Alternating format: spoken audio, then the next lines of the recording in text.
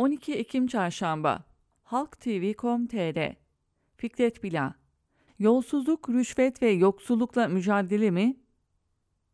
Cumhurbaşkanı Tayyip Erdoğan, TÜGVA'nın 5. Genel Kurulu'nda seçim vaadi sayılacak bir konuşma yaptı. Şöyle dedi: "Yolsuzlukların olmadığı, rüşvetin olmadığı, Allah'ın izniyle yoksulluğun olmayacağı bir Türkiye'yi biz hallederiz. Şu an itibariyle onun hazırlığı içindeyiz."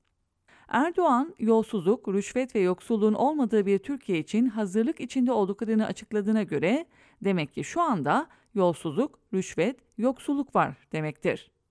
Bu durumda da bu açıklama, peki 20 yıldır ne yapıyordunuz sorusunu hak ediyor. Yolsuzlukla, yoksullukla, yasaklarla mücadele edeceğiz diye iktidara gelen ve 20 yıldır Türkiye'yi tek başına yöneten AK Parti, yolsuzlukla, rüşvetle, yoksullukla mücadele etmemiş. Ayrıca da her gün yasak üstüne yasak getirmeyi de sürdürüyor.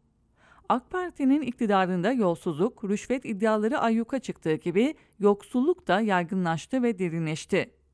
Ucu iktidara ulaşan hiçbir yolsuzluk ve rüşvet iddiası hak ettiği gibi soruşturulmadı ve hak ettiği gibi yargı kararına bağlanmadı. Hepsinin üstü örtüldü. İktidar ilgisi ve bilgisi yokmuş gibi davrandı. İktidar bugün de aynı tavrını sürdürüyor. Birkaç örnek anımsatalım. İktidara yönelik en büyük yolsuzluk ve rüşvet iddialarını Reza Zarrab gündeme getirdi. Amerika'da yargılanması sırasında itirafçı oldu. Türkiye'de hangi bakanlara ne kadar rüşvet verdiğini de açıkladı. 17-25 Aralık 2013 olaylarında 4 bakan rüşvet almakla suçlandı.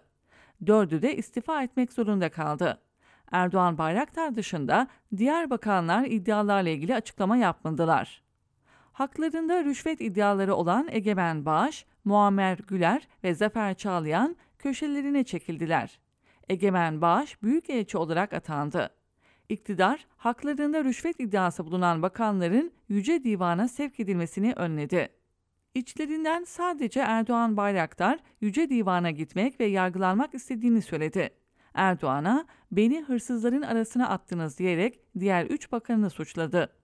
3 bakandan ses çıkmadığı gibi Erdoğan da Bayraktar'a yanıt vermedi.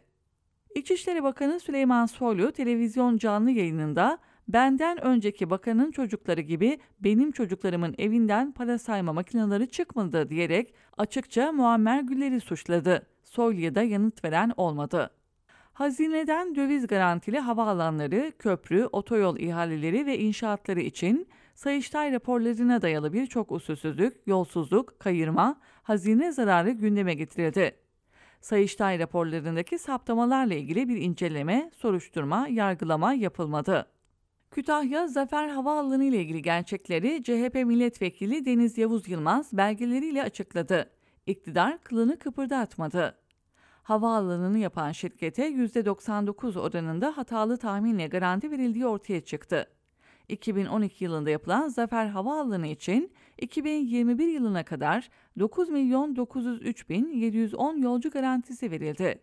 Bu sürede ise havaalanını ancak 326.332 yolcunun kullandığı saptandı.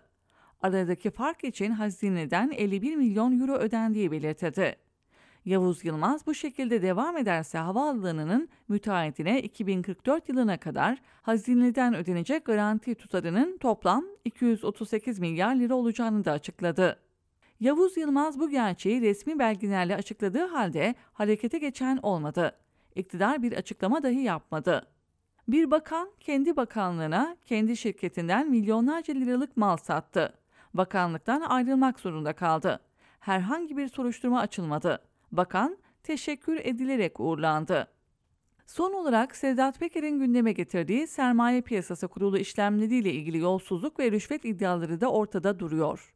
Suçlanan isimlerden biri AK Parti milletvekili Zehra Taşkesenlioğlu, diğeri ağabeyi eski SPK Başkanı Ali Fuat Taşkesenlioğlu, bir diğeri de Zehra Hanım'ın eski eşi Ünsal Ban. Sadece Ban tutuklandı. Rüşvet iddiaları Cumhurbaşkanı'nın 2 danışmanına kadar uzandı. Rüşvet isteyen danışmanın yazışmaları kamuoyuna yansıdı. Cumhurbaşkanı'nın iddialara muhatap olan danışmanları Serkan Taranoğlu ve Korkmaz Karaca görevlerinden ayrılmak zorunda kaldılar. Konu böyle kapandı. İktidardan bu konuda da bir ses çıkmadı. Şimdi bu iktidarın yolsuzluğun, rüşvetin, yoksulluğun olmayacağı bir Türkiye vaadine kim nasıl inanacak?